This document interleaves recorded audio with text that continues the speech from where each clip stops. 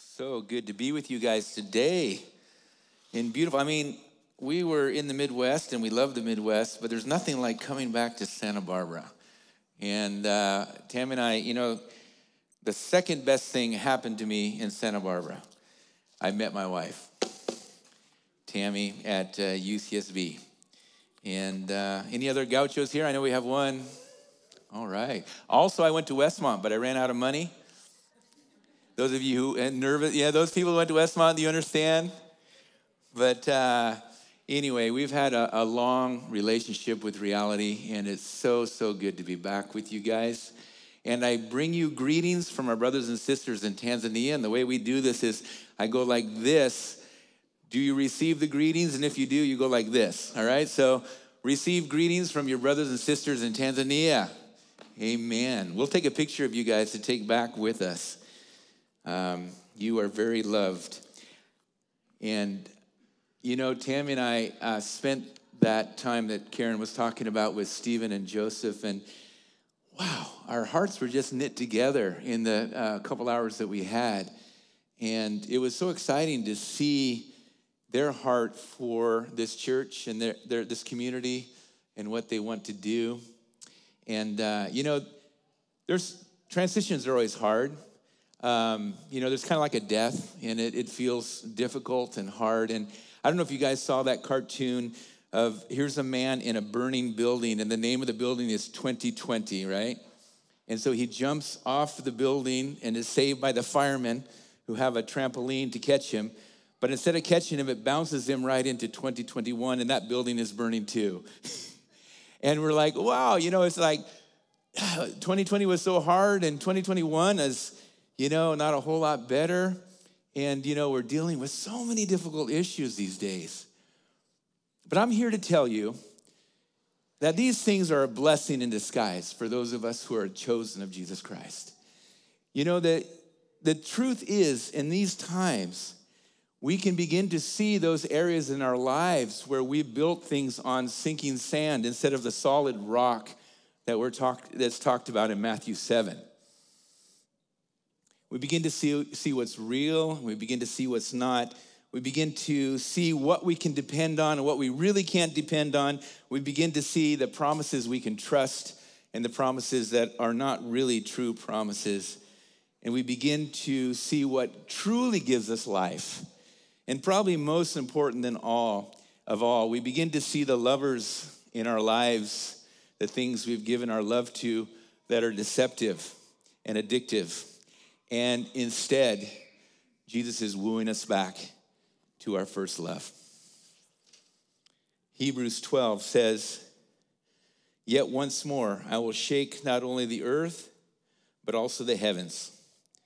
And this expression, yet once more, denotes the removing of those things which can be shaken as of created things, in order that those things which cannot be shaken may remain. Wow, what a promise we have. That's what this time is about, brothers and sisters. It's about things that are being shaken in our lives. 30 years ago, Tam and I were sent out by Calvary Chapel, Santa Barbara. We went into the unknown. We went to work with a people group called the Maasai, who live in East Africa, Kenya, and Tanzania. And we were nervous and we were afraid. But God met us every step of the way. One of the things I've found about is that when we choose comfort over faith, when we choose fear over faith, our world gets smaller and smaller and smaller. But when we choose faith, when we choose to say, God, I will follow you wherever you lead me, I will go, and this is the missionary prayer, I will go where you lead me, and what you feed me, I will eat. Or we also pray, Lord, I will eat it and put it down if you'll keep it down. But when we say yes to the Father, when we say yes to his incredible love, which is transformative in our lives, there's something that happens in us where our world doesn't get smaller, but our world gets bigger. I remember when we were in a difficult time in Tanzania, there was a lot of spiritual warfare going on. It was actually in Kenya, right on the border of Tanzania. Spiritual warfare was going on. I had been maligned in the community, and there was a death threat against me. And there was people who were armed with AK-47s who were trying to get me. And we had to create a safe place in the house to hide. We had no 911. We had no police to call. We were 3 hours from any kind of help whatsoever. And my wife said, it's times like this that we have to come back to the basics of God's love. It's times like this that we have to keep our heads down and stick to the basics and remember that we serve a God who is greater than that which comes against us. So today I want to talk about those basics. I want to go back to what is this gospel all about? What is it that we're doing? I love that you guys are studying Mark and talking about the king. And today I want to talk about the kingdom, because you cannot have a kingdom without a king. I'm going to start off in Genesis 12, verse 1, but before I do, let me just pray. Lord, I thank you so much that we have a kingdom that cannot be shaken. I thank you so much, Father, that you are the one who establishes our steps even though we plan our way. I thank you, Father, that you are the one who planted Santa Barbara Reality. I thank you that you are the one who is continuing to plant your church in East Africa and around the world. Father, would you be with us here today? We love you. Lord, I don't have the words that I need to be able to express what you've put on my heart, but I pray that you would give me those words. In Jesus' name, amen.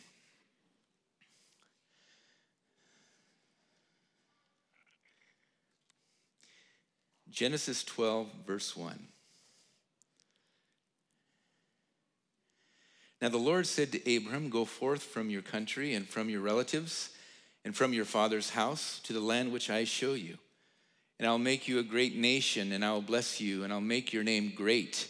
And so you shall be a blessing, and I will bless those who bless you. And the one who curses you, I will curse. And in you, all the families of the earth shall be blessed. I love a good story. I love adventure. And this is a story of adventure. The gospel is the greatest story ever told. And we are told in Deuteronomy 6:7 to teach this to our children. And you shall teach them diligently to your sons, and shall talk of them when you sit in your house, and when you walk by the way, and when you lie down, and when you rise up. It's a story of blessing. I'm going to share with you the story of God. I'm going to share about your story, and then I'm going to share a little bit about Tammy and my story and how they interlace together. The story of God. The story of God is a story of a father and a son and their mission of love to seek and to save that which is lost. God in Genesis 1:26 said, then God, the Trinity, said, let us make man in our image according to our likeness. So God created man. This is the beginning of the story. We all know it. But God created man for relationship and for image bearing. But then Adam and Eve decided that they could seek out self-realization outside of image bearing, bearing the image of God, the one who created them. And the relationship was broken. Sin entered the world. But at that very moment that sin entered the world, God set in motion a redemptive plan. The storyline was written. And then there's this large gap. And we see in the Old Testament that people began to try to seek their own way. In Genesis 11, they came together and they said, let us be great and let us come together and build a tower that'll reach to heaven. It's an example of humanism. It's an example of man saying, I can be great outside of image bearing. I can be great outside of who God made me to be. And they built this tower, and God came and frustrated them by giving them different languages. So when one asked for a hammer, he was given a saw, and they could no longer work together. And the nations were scattered. And that was the foundation of the nations that we see today. In Tanzania alone, we have 120 different language groups. In Kenya, we have about 60. That's completely different languages that aren't even related to each other. So God used the different languages to scatter people throughout the world because they were trying to seek God in their own strength outside of God's story.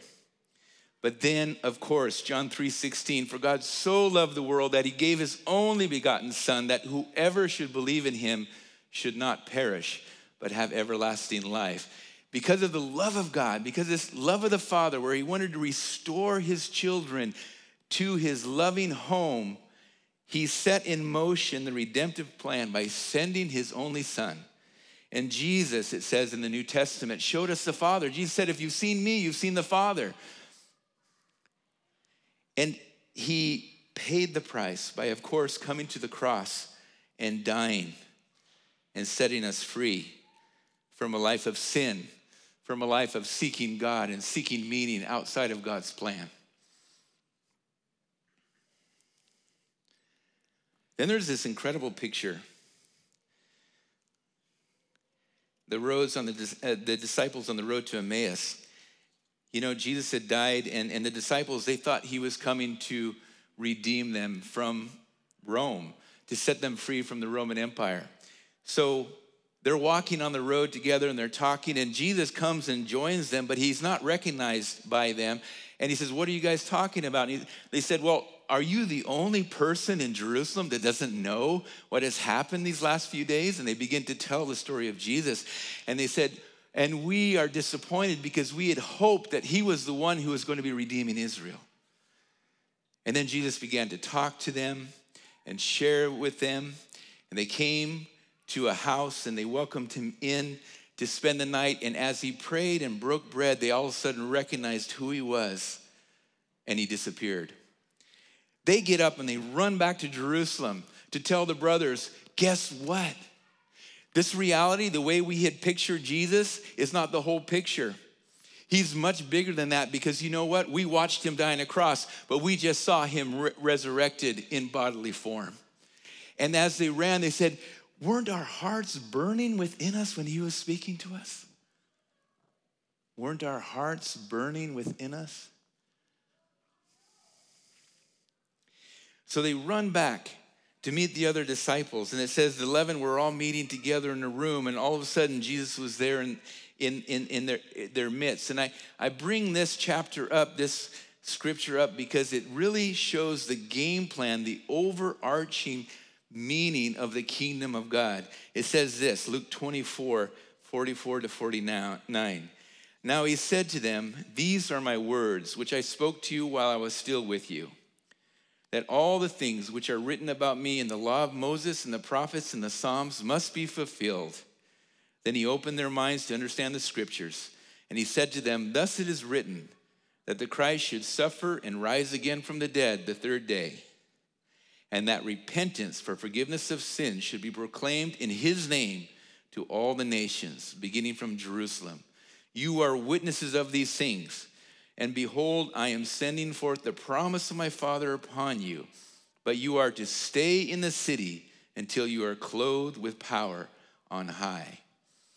This is a helicopter view of the scriptures, a helicopter view of the whole story of the gospel, that God made man for relationship, but man chose to seek meaning outside of that relationship. And when sin entered the world, God set in motion this redemptive plan. But to do so, he needed to do it through covenant. So he covenanted with Adam, then later with Noah, then later with Moses and the children of Israel. And then amongst the children of Israel was the family of David. And the family of David was the family of Joseph. And the family of Joseph came Jesus. It was like this hourglass. It came all the way down to Jesus. And Jesus died for the sins of the world. And then repentance and salvation will be preached in his name to the whole world. So the hourglass all of a sudden gets really big again. That's for the whole world. This is the fulfillment of Genesis 12. That in Abraham, all the families of the earth will be blessed. You see, missions is not a part of this book. This book is a missions manual. It's all about mission. It's all about a father and a son and their mission to seek and to save that which is lost. But there's more. The day of Pentecost, they're all waiting together. They're not quite sure what they're supposed to do. And all of a sudden, like a rushing wind, the Holy Spirit comes. I'm a Holy Spirit guy. I'll just confess it right now. You can't get a whole lot done without the Holy Spirit. But when the Holy Spirit shows up, incredible, incredible things happen. So they're all together, they're waiting, and the Holy Spirit comes like with a rushing wind, and they began to see flames above people's heads. And they're like, what is going on? And then they said in Acts 2, starting in verse 8, and how is it that we each hear them in our own language to which we were born?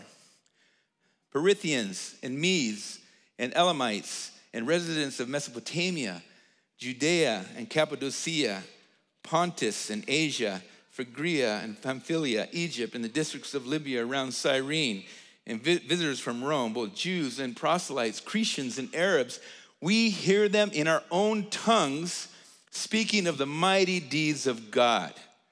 And they all continued in amazement and great perplexity, saying to one another, what does this mean? But others were mocking and saying, they are full of sweet wine. Do you see the connection to the Tower of Babel? Natural language was used to scatter the nations. But then in Acts 2, spiritual language brought them together. We like your worship, we love your worship, but it's not quite the same as Maasai worship. When we worship with Maasai, there's a space in front, everyone comes together and begins to dance. Ya ya rama ya, ya ya ya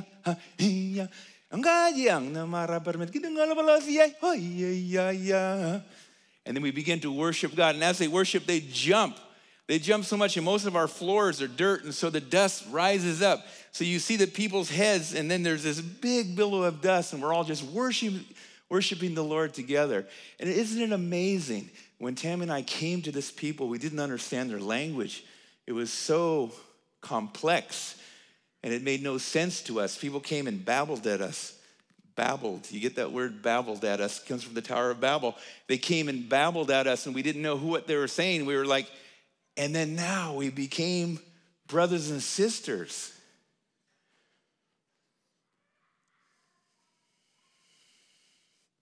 James Kukan is my best friend, and he's African. And we spend time together and we love each other. There's nothing more precious than sitting under an acacia tree with my friend James Kukan and just talking about what the Lord has done for us. He speaks another language, but we're one in Christ. So this thing, this message, this mission is that in all the world we would go so that we can seek out our brothers and sisters who are lost. Now, what about your story? That's the story of God. What about your story? This is the cool part, because our stories, individual stories, because each one of us has an individual story, fits into God's story. How? Remember what is God's story? Luke 19:10, for the Son of Man has come to seek and to save that which was lost. As we join him in that mission, our story becomes his story. All of us want our lives to count. And we also want to be comfortable. But the two don't go together. The stuff of the kingdom is wonderful and great and awesome, but it's gritty. And it doesn't fit like a really nice shirt. Sometimes it's very difficult and very uncomfortable. And I would propose every time the kingdom of God advances, it's uncomfortable. It doesn't feel good. Listen to these verses. 2 Corinthians 9:8, and God is able to make all grace abound to you, that always having all sufficiency in everything, you may have an abundance for every good deed. Wow. Let me read that again. And God is able to make all grace abound to you, that always having all sufficiency in everything. Does it say in some things? No, it says in everything. You may have an abundance for every good deed. How many of you guys, when you face a task, you're like, I don't have what it takes to do this? But the Word of God says there's this spiritual manna, there's this spiritual energy, there's this spiritual strength that we have that gives us abundance to do what God is calling us to do.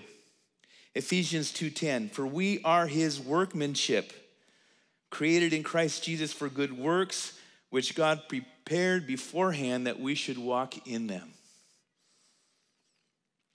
Let that sink in a little bit. For we are his workmanship. That talks about something precious, like an artist, something made by artisans that's unusual, that is special. Created in Christ Jesus for good works, which God prepared beforehand that we should walk in them. So there's these good works, there's these things that God has given us, is the way that he's made us, that is made for the kingdom of God. It's made to advance the kingdom of God. And you, each one of us here in this room today and listening online, each one of us has that good works, have those good works that we are called to walk in to expand the kingdom of God. But you have to die first. Ugh.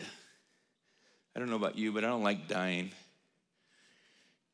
One night during when the pandemic was starting, I thought I was dying. I got dizzy. I got some kind of food poisoning, and the ceiling was just swimming, and the lights were swirling. And I was telling Tammy, tell the kids I love them, and I love you. And I thought I was, half an hour later I was fine, and Tammy was rolling her eyes. But I don't know about you, but I don't like the idea of dying. I'm coming to accept it more as I'm being formed more and more into the image of Christ. I'm realizing that dying is just a gateway to a better life, And I'm learning that I don't need to fear it the way I have in the past. And I've seen God, as I've followed him, miraculously save me from things where I should have died numerous times. One time we got jumped by MS-13 in Hollywood, which is the one of the biggest, most violent gangs in the world. At that time, there were only 50 of them. And they tried to stab my friend who was behind me, and they threw us against the wall. And in Jesus' name, I just raised my hand, and I said, in Jesus' name, I bind the spirit of violence, and they all ran out. Yeah. And I was like, and it sounds like I'm a super spiritual person, but I was the most surprised person in the room. I was like, wow, this stuff works. This authority stuff works. You see, the Holy Spirit, we cannot do the mission of God without the Spirit of God. We can't do it. It's like trying to drive a car without gasoline. It doesn't work. The Holy Spirit is the fuel of mission, but we have to die first. Matthew 16:24. Then Jesus said to the disciples, if anyone wishes to come after me, let him deny himself and take up his cross and follow me. Take up his cross. The cross was the element of death. That's what Jesus died on, was a cross. Then next verse, Matthew 16:25 says, for whoever wishes to save his life shall lose it, but whoever loses his life for my sake shall find it. Wow.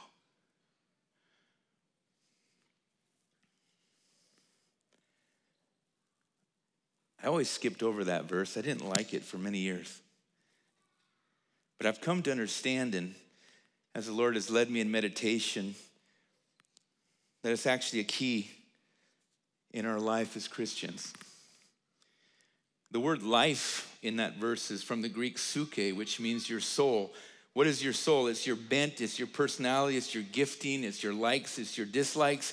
It's what makes you uniquely you. It's like when you walk in the parking lot, when somebody who knows you sees you, they know your name just by your walk. It's what makes you you. That's what the word life is. So when he says, whoever wishes to save his soul or his life or who he is, he will lose it. But whoever loses his soul, his uniqueness, for my sake, shall find it. Isn't this the exact opposite of today's pop psychology that talks about self-realization and trying to understand yourself? The Word of God says, lose yourself, and then you find yourself. The biblical word for this is surrender.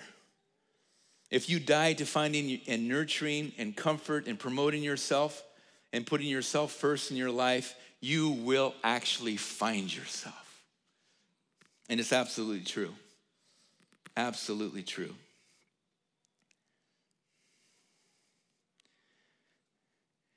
John 12:24, truly, truly, I say to you, unless a grain of wheat falls into the earth and dies, it remains by itself alone. But if it dies, it bears much fruit. So here we are, we're workmanship created for good works in Christ Jesus, but you can't access those good works without dying. Just like John 12:24 says, first the grain of wheat has to fall and die, and then it can step into what it was meant to be. Now here's the cool thing. When we talk about these kind of sermons, people are like, well, if God, if I surrender to God, he's gonna call me to be a missionary in Africa. Maybe, I actually hope so, but there's a good chance for most of you, probably not. You see, not every seed is the same. Some of you are mango seeds. Some of you are rye. Some of you are wheat. Some of you are avocado. Some of you are peach. But a peach cannot be a peach until it dies. An avocado tree cannot be an avocado tree until that seed dies. If that seed sits there and tries to become something on its own, it will never step into who God made it to be. So in the upside down way of the kingdom of God, death begets life. Surrender allows you to be who you were meant to be in Christ. And it's not cookie cutter. You are uniquely you. For many years, I know there's different church traditions, so I don't want to step on any toes, but I grew up in a church that said, any worship leader should never draw attention to himself. It's all about Jesus. And then I joined a church in LA called Christian Assembly, and Tommy Walker is a good friend of mine now. I didn't know him then, but he worshiped and he's incredible on the guitar, and he's playing this guitar, and in the middle of worship, he does this full-on solo, and I'm like, is that legal? We're in church. He does this full-on solo, and then after he does this full-on solo, the whole audience, the whole congregation is on their feet just clapping and worshiping God, and Tommy just says, Jesus! So this part of surrender, it doesn't mean you become just a paisley white Christian who looks just like the person sitting next to you in the pew. No, it means that you get to live out the passion that God put in your heart. My other friend, Justo Mario, he's one of the best saxophonists in the United States. He's Colombian. And at a men's conference we did together, he starts playing his saxophone, going around the men in the audience and playing his saxophone over people. It was like, and then my other friend up here, I'm blanking on his name, Rique Pantoja from Brazil, he's playing on the keyboard. And it's like tongues and interpretation. It's like Justo is playing the saxophone. And then all of a sudden, Rique answers on the keyboard and singing. It was amazing. We were in tears. That's not cookie cutter.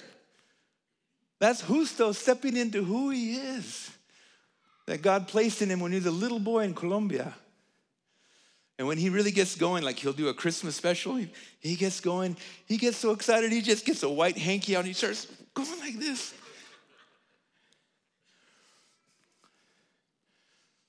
It's not cookie cutter. God made each of us unique.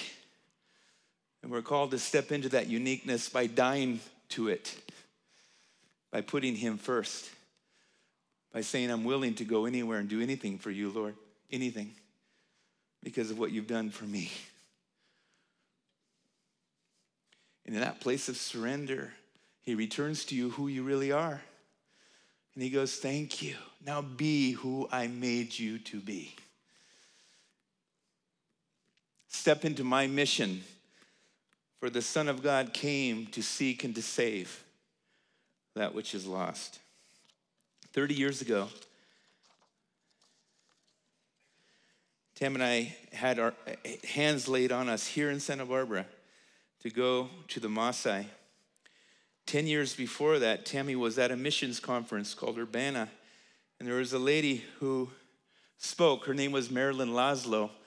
And as she spoke, she told about her going to Papua New Guinea and translating the Bible for the Sepik Iwam people who had never had the word of God in their language. And she was on a river, and a man came down from further up the river and said, we too want to hear the words of God. Will you come and teach us the word of God? And, and she said, we don't have anybody else. We don't have other missionaries, but I will pray. And so the man left.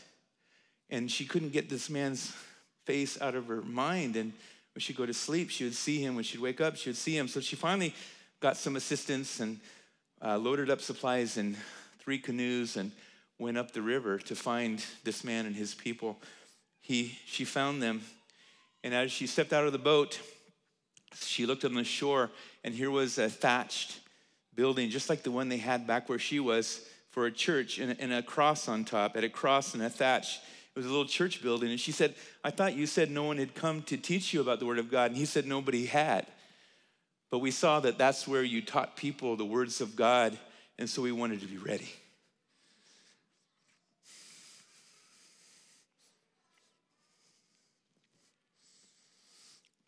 Where the Son of God came to seek and to save that which is lost. That's why we're here, people. Heaven is a much better place.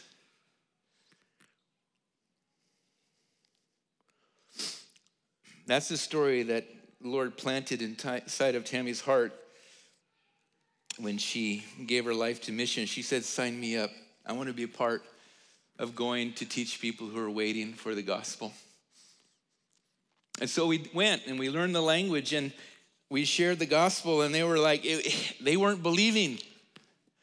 And it was hard, and we're like, Lord, was this bait and switch? We heard Marilyn Laszlo said people are just waiting and building buildings, and this isn't happening. I've learned the language, and I'm talking to these old men, and they're saying, well, I don't hate the gospel, chewing tobacco. I don't hate Jesus, and I'm like, you don't hate Jesus?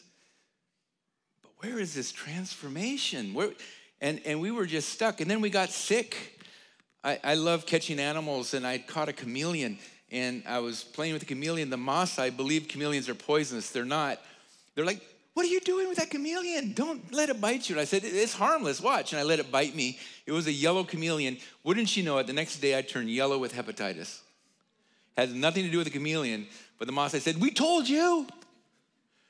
I got sick, Tammy got sick, and no one was believing. We prayed for people to get well, and they would get sicker. It's like, God, where are you? And I was so weak with hepatitis, but I knew I had to do something out of faith. And so I went back. We were in Nairobi where we had gone to convalesce, but I knew I had to go back. I went back, and I was so weak. Hepatitis attacks your liver, and you are so weak you can't even believe it. But I knew I had to do something physical because my prayers were they were not working. So the next morning, I climbed this little hill, and I got these stones, and I made an altar, and I laid Tammy on the altar, and I laid our kids on the altar. And finally, I laid myself on the altar in our ministry. I said, God, if you're going to reach the Maasai, you're going to have to do it yourself. So I can't do it. I can't do it.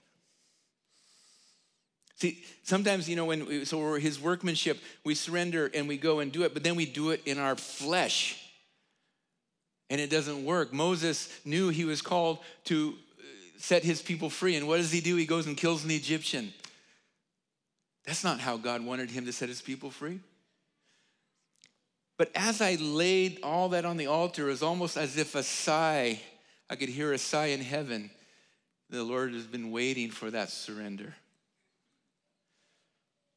And it wasn't magic, but we came to the States and we were involved in a revival, and I was being prayed for, and as I was being prayed for, the spiritual or a prophetic word, a vision was given, or a word of knowledge was given.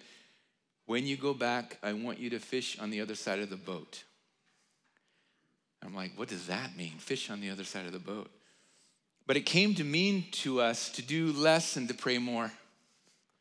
So we actually started taking our schedule and canceling things and making more time for prayer. We began to pray and fast. We had 40 days of praying. And it wasn't a magic button, but something changed. A shift happened in the heavenly realm as we did this. My friend James Kukon, God speaks to him in dreams. I'm always asking for a dream from the Lord, but I see a jack in a box and it just makes no sense. So God doesn't speak to me in dreams, not yet. But James, God speaks to him in dreams, and he had a dream that the drought we were in would be broken on Sunday morning, on Easter morning. And sure enough, Saturday night before Easter began to pour. And in his dream, he had seen us gathered around a water hole worshiping. And as we worshiped, Jesus came down in our midst. And we woke up, and here's these water holes where we'd never seen them before. James came. I said, James, your dream came true. And he goes, yeah, of course it did. And we were gathered around the water hole, just like he'd seen in his dream, and we were worshiping him. And all of a sudden, we heard from the bushes up the mountainside from Tanzania,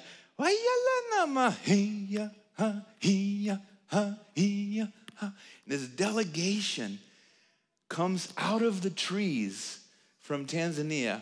And when Maasai do a delegation, it's official, and they make a straight line. So this line is winding in and out of the trees, coming to us. And they came to us on Easter morning, and they said, we have built a building, but we have no one.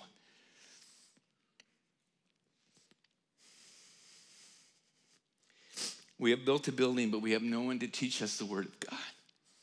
Will you come to Tanzania to teach us the word of God?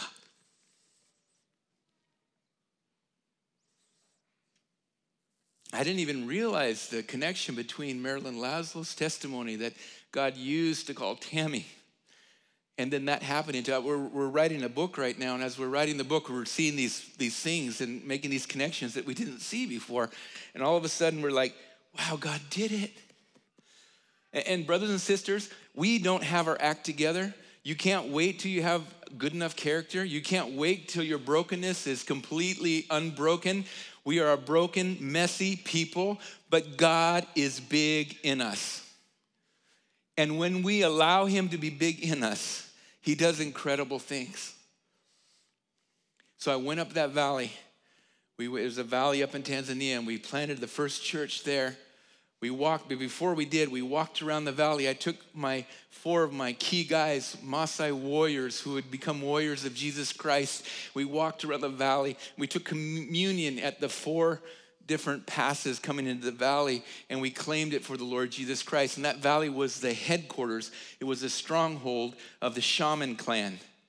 People would come for thousands of miles away to see these shamans. So it was stupid. It was ridiculous that we're asking the Lord for that valley. But you know what? God gave it to us. He gave it to us. Raphael, one of my key guys, was there and leading a prayer meeting. And as he led this prayer meeting, all the shamans came, and they had said that it was another drought. And they said it wasn't raining because of you Christians, that you have cursed this valley. And Raphael said, we are not a curse, we are a blessing, because we are the children of Abraham. and all the families of the earth will be blessed through Abraham because he is the father of faith. And he said, Jesus is the true Lord, and as a sign that you will know that he is the true Lord, it will rain today. And wouldn't you know, there wasn't a cloud in the sky, but sure enough, 3 o'clock, these clouds show up, and it begins to rain so hard that they can't even hear themselves on the tin roof, and they just start dancing and worshiping God. John Piper said, missions exist because worship does not. Our job as missionaries is to go and bring more worshipers of the true Lord and Jesus Christ into the family. As I was praying for you guys, and I know I'm going a little bit long, I apologize. I'm an African preacher.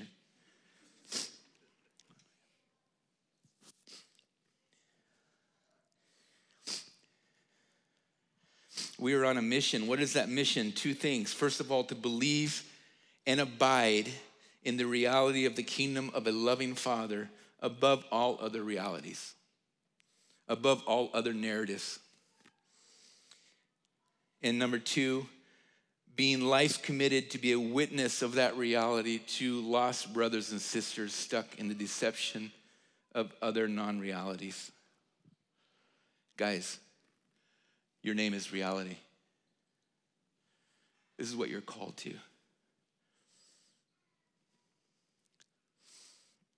In May of 2011, 2 of those Maasai warriors that walked around and claimed that valley, there was a mighty deliverance. One of the witch doctor's daughters got demonized, and they prayed for her, and she was set free. And because of that, 500 people were baptized. The one little church we started there now is 45 churches and 23 emerging churches. It's gone like wildfire. One of those warriors, 2 of those warriors that went with me that day and claimed that valley for the Lord Jesus Christ in May of 2011, joined with maybe, I don't know if any of you were here in May of 2011. Was anybody here with Reality Santa Barbara praying at the Presidio? Yeah, of course you were here. They were here, and they prayed with you guys. The same warriors that claim that valley for the Lord Jesus Christ were here in Santa Barbara, claiming Santa Barbara for the Lord Jesus Christ. You guys have gone through a dark time, but don't worry.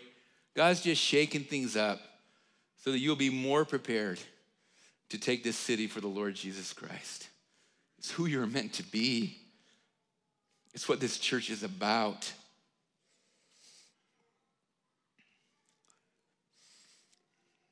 One of those warriors was Solomon Kippy, who is now working with us. And he asked me to, how do I do this? I have a microphone over my ears, but I need my glasses. As he prayed for you, he said, read to them these verses, because this is what the Spirit of God is saying over you.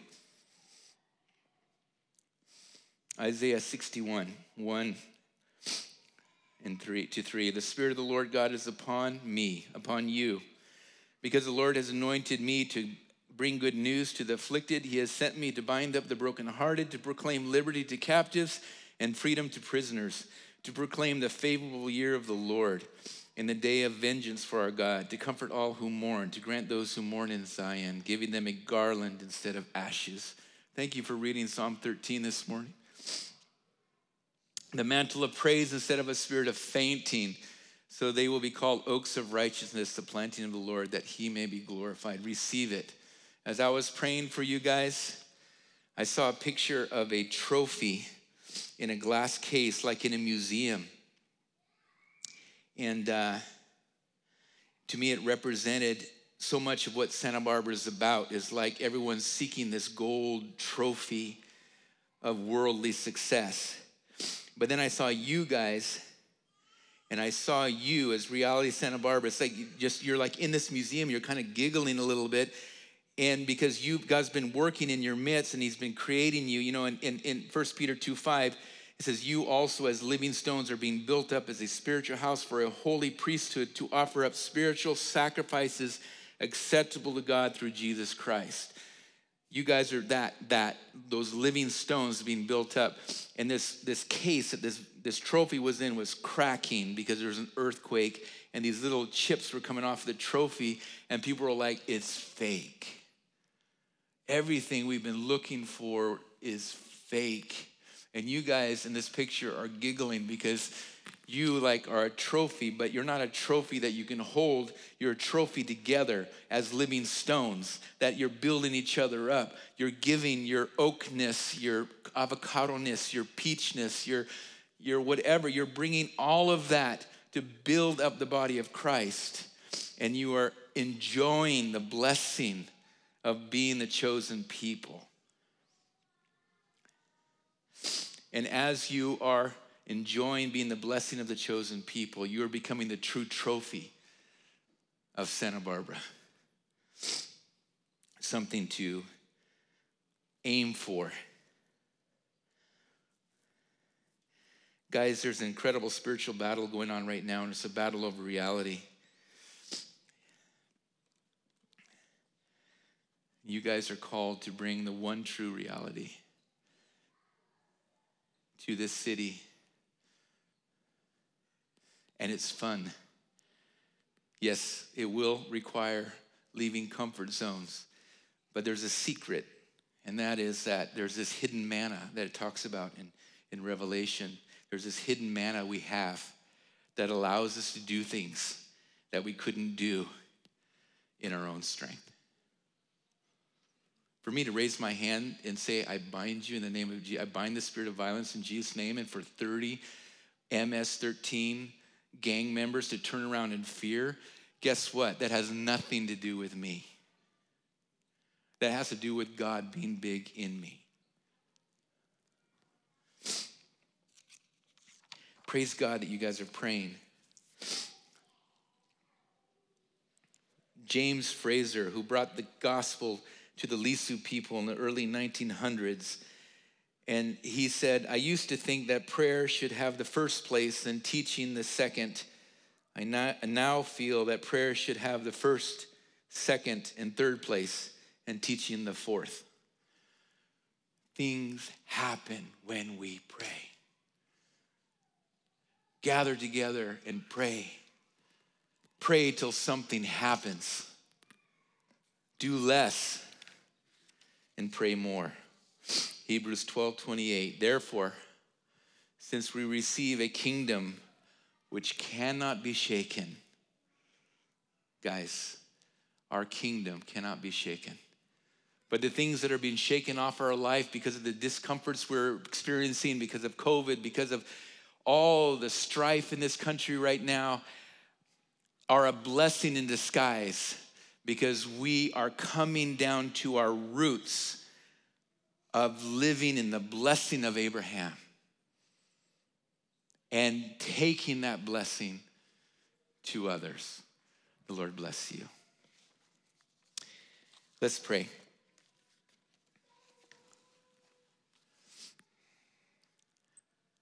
Father, I thank you for Reality Santa Barbara. I thank you for the anointing on this church. I thank you, Father, that you have led them.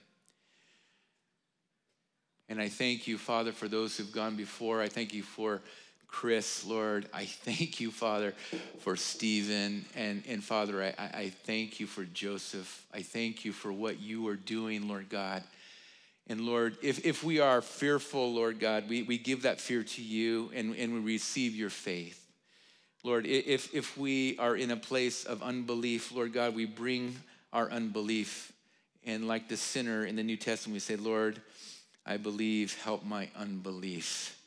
But Father, thank you, Lord, that you say that you will build your church and the gates of hell will not prevail against it. And I speak that out. You will build Santa Barbara Reality in this place, and the gates of hell will not prevail, but will crumble, because Santa Barbara belongs to the Lord Jesus Christ. Amen.